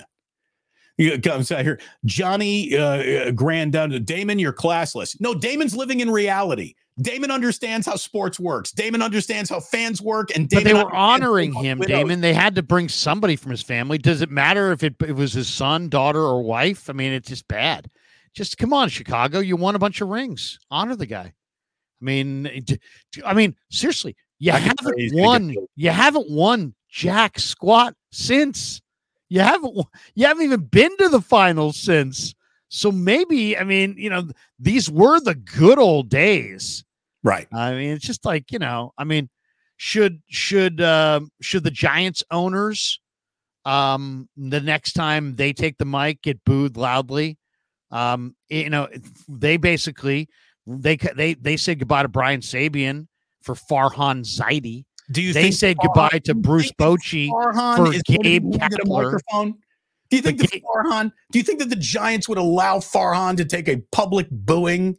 No, but I mean, if tomorrow the Giants honored Sabian and Boch, and let's say it's 10 years from now, and they weren't alive, and their widows were there, and everybody booed, people would be, is it a bad plan that they were honored, or is it shame on the people booing? It's shame on the people booing. That's okay. Yes. Okay. Good. Let's put the blame where the blame belongs. Right. But if I were also to make a list, a flow chart, not based on what happened, but based on everything I know about Chicago sports, okay, of most booable names in Chicago sports history, Jerry Krause's name is at the top of the fucking list, Larry. I get it, but it was also a long time ago, and it was surrounded by awful lot of winning. I mean, right. Should the Giants should they never honor Boch or Sabes again? No, they should totally honor them, but those guys were beloved. Jerry Krause, while they're winning titles, was a villain. Jerry Krause wasn't beloved for a millisecond of the entire run. There was no point in time, and this is a world ago where we didn't cover sports through the prism of general managers and their decisions. It was a different world. And in a different world, Jerry Krause was hated. He was never liked. He wasn't liked during the parades. He got booed at victory parades. He got booed at victory ceremonies. Jerry Krause has not been like, it's like Roger Goodell. Do you think Goodell should they not have honored him? If it's going to go wrong, yeah, you don't. You just say, look, we can't win. Or you just he won 6 titles. He's got to be in. It was just going to happen. That's all. It was just going to happen. That's my whole point. It was going to happen. So you avoid the thing that you know is going to happen. If you know anything about Chicago sports, if you know anything about Chicago sports, because my mother is from there and I spent a lot of time there. Six NBA championships, he belonged in their Ring of Honor. So he had to go in somehow. Sure. Well, put him in. Should they have put him in with a memo at 3 o'clock in the afternoon? We have now put Jerry Krause into the Chicago Bulls Ring of Honor. That's what they should have done. They literally should have just, gone dark one night. Jerry Krause's name is put up in the Ring of Honor in the middle of the night, and then you walk back in for the next game, and you're like, Jerry's up there now. We don't know. The only thing we don't know is we don't know. I mean, maybe somebody from the Bulls told her up front, hey, you know what? You know how this is going to go, right? And she said, that's okay. I want to come anyway. I mean, that's probably what happened. She wanted to be there to honor her deceased husband. I mean, it's like shame on the Bulls fans. I mean, it's like, get over it too. Seriously, get over it. You won 6 rings. I understand. I understand what you're saying, but you're taking the blame off of the fans and putting it on some Bulls organizational person. And all I'm saying is, once you win the 6 titles, the only way to get in the Ring of Honor is usually on some ceremony, so you had to be honored at some point. Did anyone notice? It wasn't opening night. It was just game 58 or whatever, Did anybody notice the 10-part Fuck Jerry Krause documentary that Michael Jordan rolled out just like during the pandemic? I mean, come on. There has been a in-depth campaign against Jerry Krause getting credit for anything from Michael Jordan and Camp Jordan in his entire life. I mean, you just have to know. You can't conduct the symphony if you don't know how the band is going to sound. Okay? But what's the alternative? Then don't do it. Don't do it. That's the alternative. Don't let this nice old lady watch her husband booed in effigy. Don't do it. I mean, that's what I would have recommended. Stop honoring your 6 rings and your GM, your architect of 6 rings. No, first of all, no one gives a fuck about a GM. No, fans don't care like the way you and I do. Fans don't care, but they do know that guy's a villain, and he will be. Look, if it happened again tomorrow, Jerry Krause can get booed out of the fucking gym tomorrow. There's no amount of public shaming and Stacey King on the broadcast and Steve Kerr ticking everyone. And look, good. It is tisk everyone. That was a classless move. It's going to fucking happen tomorrow. It'll happen the next day. In 50 years from now, if you say Jerry Krause at the United Center, he's going to get fucking booed then too, Larry. He gets booed forever. Some people it's like bring Art Modell back to Cleveland. See how that goes. See how that fucking goes. Some people just are going to get booed. Right or wrong, fair, foul, widow present or not, Jerry Krause gets put in the, this guy's going to get booed column every time. Every time. And once again, it's idiotic because they won 6 rings and have won nonsense. All right. Okay. I mean, it's idiotic. Had the best it's crazy. You're booing a guy who led you to your most successful period of time. Yeah, that was Michael Jordan and Scottie Pippen. Come on. This guy was the executive, and he made a number of good trades. And he put Scottie Pippen on that team, by the way. He drafted Olden Polynice and traded him for Scottie Pippen. I mean, if you love Scottie Pippen, wouldn't you love the guy who put it together? I mean, just have a little be better than that, Chicago. That's the message. Be better than that. Everyone gets the tisk Chicago. Come on. That's wrong. Chicago. That was wrong. It was wrong. Jerry Krause will be booed. They were breakfast. Yeah, I get it. But, it's like, should they never be able to honor their team because, and Krause is part of it. It's not like you can just be like, you know what? Krause wasn't part of it. We'll just forget about him. And she probably on some level had to know what she was getting into. It's just bad. I would have avoided the situation by not putting that nice lady in the bad situation. And I could have seen that bad situation coming on IMAX. I mean, it was guaranteed. It was coming at you in 3D and you didn't see it. That's why I didn't say that I didn't see it, but maybe she didn't see it. Maybe she thought, I don't know, dude. Maybe she thought people were fucking normal and would get over it over time. No way. Since there were 6 titles associated with the brand.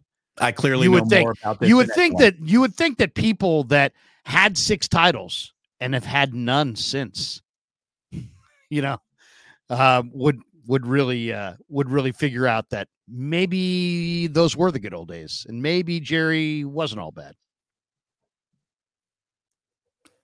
He'll be booed at his funeral. I'm going to boo you if you don't change the fucking topic. You want to know who the biggest winner was in the NFL this weekend? Can you guess the name of the biggest winner in the NFL this weekend? I think it's probably Bill Belichick. Incorrect. It's Kristen Juszczyk. Kristen Juszczyk had the best weekend of any NFL wife maybe ever. She's got Taylor Swift rocking her gear. She's got this gear now going in trending directions on all social media. And there is her husband, Kyle, making sure that she gets credit. And he is hunting every tweet and Instagram and Facebook post to make sure that everybody in the world knows, hey, my wife made that. Kyle Juszczyk jumped on some real husband shit this weekend and did right by his wife. And Kristen Juszczyk is probably one of the more famous designers of sports paraphernalia in the history of designing sports paraphernalia. Not since Alyssa Milano was banging Dodgers pitchers and saying, hey, maybe we should make jerseys with sparkles on them. Has any woman had a better weekend in sports paraphernalia than Kristen Juszczyk, who just made Debo's Brock MVP vest from a week ago, and now this woman is probably she could sell a coat to Taylor Swift for probably $10,000. Good for the Juszczyks. Anything that touches Taylor Swift, right, is just like it's going to make money. It's unbelievable. It's a story. Taylor Swift does anything, and it's a story. Nice jacket, though. Nice little jacket. She can honor her husband in the booth there, in the warmth of the booth, I guess. Yeah, got a lot of headlines for sure. Good looking. Look at Chiefs. For people who didn't see it, it's kind of like a Chiefs jersey winter coat. Yeah, she did a great job. I mean, this is cool. If I were a Travis Kelce Chiefs fan, I would totally want to rock that coat. It was a cool coat. So there you go. There's your biggest winner. Your biggest loser from the weekend is the NBA's Martin Luther King matinees getting trampled on by the no one saw it coming NFL doubleheader thanks to snow in Buffalo. By the way, did you see some of the footage from what would have been? So this would be kickoff right now in Buffalo. It looked like the Hoth planet. The last time you saw something that snowy, there was a tauntaun in the scene.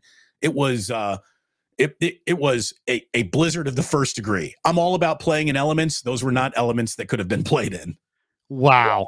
That's all I thought when watching that. It's like, is there like a wall around that city where people are not allowed to drive away and live somewhere else? I mean, my God, that is just a ridiculous. Why you would want to live in Western New York? I mean, just an absolute snow fest. I'm kind of glad they canceled the game, on Saturday, because it looked like it would have been an unfair situation. But is it going to be that much better today? I don't know. I mean, I heard that it's minus 10. They put up a flag for extra shovelers. Apparently they've cleared out the aisles, but the seats are still covered in snow. This is what you want if you live in Buffalo. This is what you signed up for. You've signed up for a life that can just be completely overtaken by a weather event. We had somewhere to go today. We had a baby to deliver at the hospital. Not today. You don't. That's going to be a home birth. I mean, that's how that's the lake effect. That's snow that I grew up close to. And so it's something else when that happens, and it's going to be a miserable conditions today. Look at how cold it was at Arrowhead. That did not look fun at all. Did you see the cutaways of Tyreek Hill? Tyreek Hill wanted nothing to do with that afternoon in terms of the weather. Like, he tried to come out with no sleeves, and then as soon as he got out there with no sleeves, you could see him say, "Get me a coat. Get me a coat." Look at the difference in today's two games. The Bills, Steelers, they're estimating at kickoff it will be 17 degrees. Eagles Bucks 67 degrees. Balmy. Yeah, almost 70 degrees in Tampa for Eagles Bucks. Who are your winners today? I think Tampa carries the day. I think the Bills get it done as well. I think you think the same, right? Yeah, I'm trying to. I won my combo bet yesterday because I was all over Packers, and I took the Rams on the teaser, getting 10.5. I'm just not sure how to wager on this one today. I like the Bills, and I think they're probably going to win in a blowout, but I don't know. They've been kind of Jekyll and Hyde, and the Steelers, who knows? The Steelers might be able to run the ball a little bit. Buffalo, I definitely like Buffalo to win the game. The other one I'm battling back and forth. Do the Eagles show some kind of bounce back championship medal and beat the one team that they probably could handle this weekend in Tampa Bay? Or do we, is it about somehow the Eagles have a championship medal and they circle the wagons for one big victory before they go down next week in Detroit? Or is it Buccaneers, with Godwin and Evans against one of the worst pass defenses in the league, and it's all Tampa? Baker's not 100%. It's Philly's a 3-point favorite in the game. I can't really decide on that game. I'm not sure which direction to go there. It'll be nighttime in Tampa. Should be a perfect, cool, crisp night for football, but probably weather in the 50s. By the time kickoff comes, I don't know. I can't really handicap that game. I'm not sure who's going to win. I would lean towards Buccaneers getting 3 at home, but I don't have a conviction on that one. Maybe it's just a layoff night for Larry Krueger. Count your winnings. Don't go back to the window. Just a layoff, Larry. Sometimes the best bet you make is the bet you don't make. Yeah, stay away. It's the stay away. It's the stay away. It's like inviting Jerry Krause back. It's just a stay away. You shouldn't do that. Just stay away from it. Larry, let's check out some supers before we go. What do we got? Okay. Well, first of all, we'll just go straight from the top. Glock Holiday jumped in. He's a member of Damon's channel. He became a YouTube member today. We read the Loner Incognito. Then we have this one from Gary Van Horn, who's become a YouTube member today. Jeff Hayashi says, credit due to Green Bay, but Dallas looked completely unprepared and were likely overconfident or lackadaisical due to the regular season home record and seeding position. Better watch this tape good and pay Green Bay like a 1 seed. Maybe play Green Bay like a 1 seed. I think that's what he meant, but I completely agree. Dallas came out just like they weren't aware of what time the game started.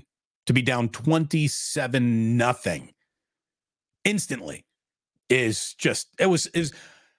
you and I both agreed the Packers could win that game. I didn't think they'd win the game like that. No one saw that coming. And that's why McCarthy probably doesn't last to the end of business tomorrow. Yeah, he's out.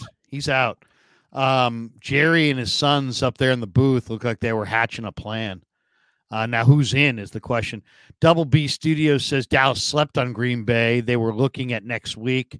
I think if Dallas and Green Bay played 10 times right now, Green Bay would win 8. I really believe that. Green Bay's just better than Dallas right now. They're better on the line of scrimmage. Dallas is a front-running team that crushed bad teams. If you don't believe me, go look at their schedule. They beat every bad team on their schedule by 30-plus points. Kevin C. says, how wild was it that the announcers last night kept calling it the Cowboys the number 1 offense? I had to assume they forgot about the 49ers offense. They probably were number 1, right? Was it points or yards? Probably number 1. It was points, yards, or if you want to just look at it as who they are at home, maybe that's where they were. So look, there's never going to be a game where the Cowboys aren't getting the favor of the broadcasting crew, because there is no team in the world that delivers audience quite like the Dallas Cowboys. And if you are in the audience business, you want the Dallas Cowboys to go as far as possible. It's just the way it goes. That's what all these television networks want. They want a Super Bowl with the Dallas Cowboys in it. There couldn't be anything bigger. The single biggest viewed sporting event in world history, outside of maybe a World Cup final or something like that, is going to be Dallas Cowboys against the Patrick Mahomes Kansas City Chiefs with Taylor Swift in attendance. That's what Roger Goodell goes home and jerks off to that. That's going to happen this year. That's a good imagery there. Number one offense as far as yards was Miami. Number two offense as far as yards was your San Francisco 49ers. Number three offense as far as yards, Detroit. Number four, Buffalo. Number five, Dallas. They were the number five offense as far as yards per game. If we switch it over to points per game, Dallas was number one. Miami was number two. Dallas averaged 29.9. Miami averaged 29.2. Niners third at 28.9. Baltimore four at 28.4. Detroit five at 27. Well, again, a good number one points. A good announcer is not going to let any facts stand in the way of a good broadcast. So there you go.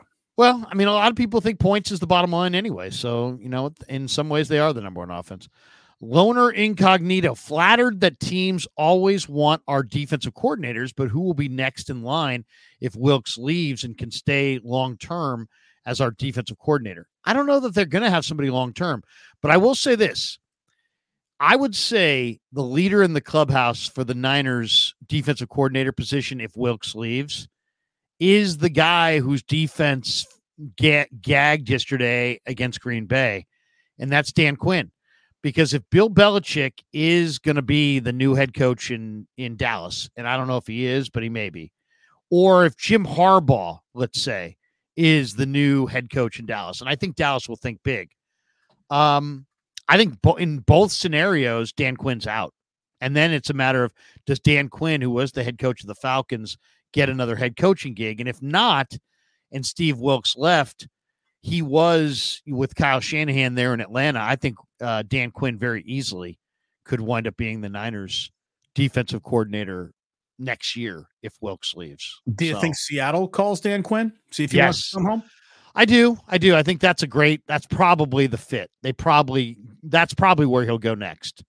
But if he doesn't get that job, he may not get any job. And in that scenario, he could come here. Loner Incognito. Before we move on, let me just ask you, because you and I are both huge fans of his work.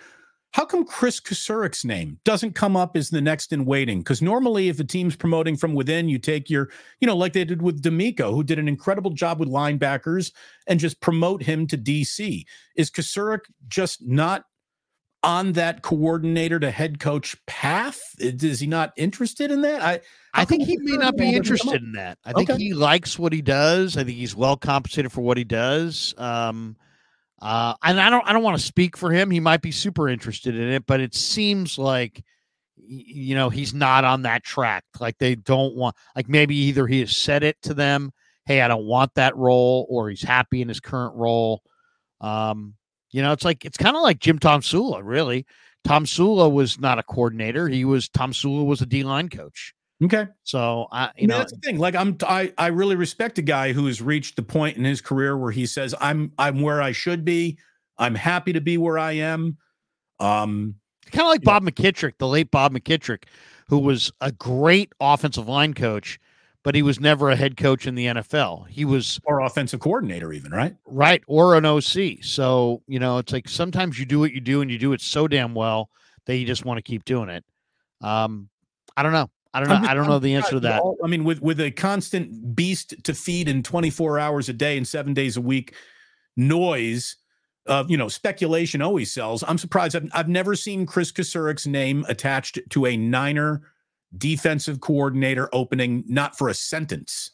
And he just seems like a natural candidate. So, well, not only that, they obviously respect him enough that they asked Steve Wilks to come in and adapt to his defensive front, right, and to take him as the defensive line coach. So obviously he has a lot of value and his scheme has a lot of value, but he's not getting DC consideration either because he doesn't want it or he's on a different track and isn't deemed fit for it. I don't know, but my guess is he likes what he's doing. Just asking. Yeah. Loner Incognito says, okay, so Purdy is still young, so we should build the team around him. And they have. They absolutely have. James Foster says the Packers don't have Pro Bowl playmakers.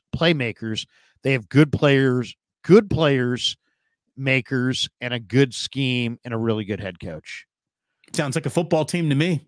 Yeah. What the Packers have is a damn good. What they have really that makes it so difficult is because they have so many different guys, you don't know exactly where to lean the coverage.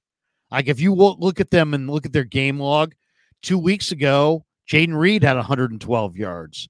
Yesterday, Romeo Dobbs went off for 150 yards. But Christian Watson can go off. And Dontavian Wicks has been one of the hottest players on their offense the last month. And then Luke Musgrave makes plays like a number one tight end, but then Tucker Kraft is playing like a number one tight end. Aaron Jones looks like a number one back, but then when A.J. Dillon's in there, he also looks like a number one back. So, they've got youth on their side and they've got depth. And so I think you've already said it very well. And just the elevator pitch of the matchup of Packers 49ers, Larry, you already nailed it on the head. You should go back to this all week long.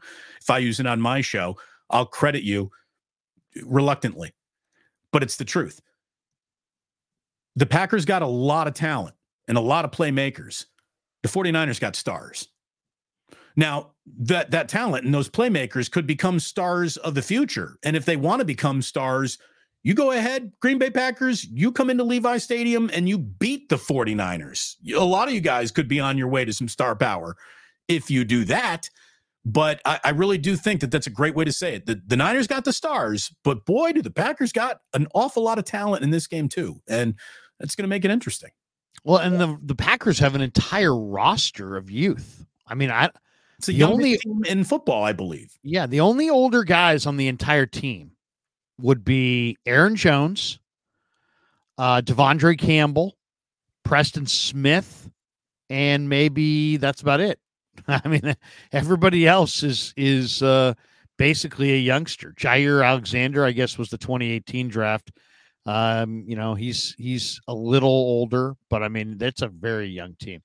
Carl Kelsick, YouTube member 1. Carl Kelsick, YouTube member 2. Thank you, Carl.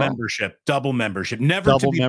Never to be booed. Carl Kelsick will never get a booing. You put him in the Ring of Honor. You invite the wife. You invite the kids. No problems. Kelsick eats for free. Loner Incognito. Can the Niners win when they under? That's the question. When they're under? When they don't score, you mean? Can they win a low-scoring game? I think is what he's saying. As long as they have the lead in it, yes. Can they win coming from behind? Can they trail by 10 at halftime and actually win the game? Most teams have at least one game like that. They would have had that game if Moody had made the field goal in Cleveland. Instead, we're all kind of left wondering if they can do it. Chuck Flanders says, move on from Krause talk. Thank you, Chuck Flanders. Thank you, Chuck. I know Chuck. Matthew Sanders says, Stroud and Love coming back down to earth very soon. Well, that happens a lot too. That's the other, history tells us, don't fall in love with what you see in Wild Card Weekend, because the winner oftentimes has to expend a ton of energy, travel, oftentimes go on the road, and then they're sitting there rolling into a real tough division round against a team that had a better record, that had rest, that's sitting and laying in wait for them. So, yeah, look, I totally agree with that. Green Bay's defense was on the field for 89 snaps on Sunday. That's a lot of snaps. And Jair Alexander did hurt that left ankle again. We'll see, how – I know they took him out, but we'll see what he's got. And the last super here is from Green Glass Full. He says, now PC Pimp Cone is saying just Jordan Love is better than Purdy. And people wonder why there is valid criticism of said grifter Grant.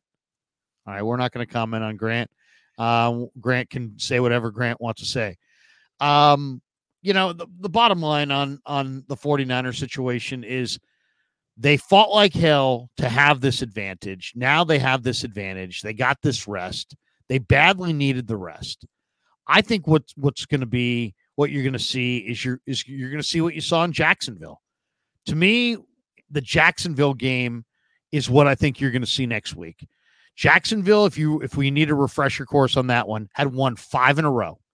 Not only had they won 5 in a row, they had a really talented young quarterback in Trevor Lawrence, and he had a ton of weapons that he was in lockstep with, and they were playing terrific football. And not only had they won 5 in a row, Damon, they had never trailed in any of those 5 games. And the Niners rolled into their place, throttled them, took away Evan Ingram on the first look because he was going to Evan Ingram, the tight end, repeatedly. Took away that first look, put some rush on Trevor, got a lead, and crushed. And crushed. I thought that was that game to me is how I see this next game is that you have to do the same thing. Trevor was feeling good, lots of weapons, spreading it around, loving life. Suddenly things were changed, and the Niners got a big one-sided victory. I hope that's what we see Saturday night. Well, Larry, I can't help but notice that you brought up my team in a negative light here at the end of the show once again. You know, I wrote down a couple names. I put them in an envelope, and one of those names was Larry Krueger. And I thought, for sure, Larry's not going to go ahead and use this opportunity to further besmirch the Jacksonville Jaguars in my good name, but it happened. Trent, I gotta go. I gotta go anti-Jags. I did it for Tom. I did it for Tate. You know what? You screw that. I did it for Amicis. I did it for Amicis because I like Amicis. A little burnt crust. Great pie. It's flat. It's fantastic. I put Amici's name in an envelope and I mailed it to you, Trent. And so when you get that envelope, you're going to open it up and it's going to say, Trent, only eat Amici's. Open that envelope, Trent. So here, we're going to remind everybody, and that's where we probably should have cut it off right there, but we'll remind everyone, Larry and I are going to be back for another Wake Up, 8 a.m. West Coast time, Friday morning, and then we will be back at it with an 8 a.m. on Sunday, and we'll even double down, hopefully previewing what will be the NFC title game on a Monday morning Wake Up as well. So you're going to get double Wake Ups after the 49ers play on Saturday. You're going to get one on Sunday. And then on Monday, if there's an NFC title game to be talked about. Thank you so much for watching. Thank you so much for subscribing. Hit a like on the way out. That will help the algorithm kiss us on the forehead. And we thank you very, very much for watching all season long, today included. You're an awesome audience. Thank you so very much. Go Larry? Niners, go Niners. I told Tate, I told Tom, the Niners and Packers first round. Hey, Krug, you got a bookie that maybe I could get a little bit down? I mean, I don't know exactly. No, I know he pays. I want him to collect. I just don't want him to stop by the house, especially if I lose. But I will pay. I promise this time I'll pay.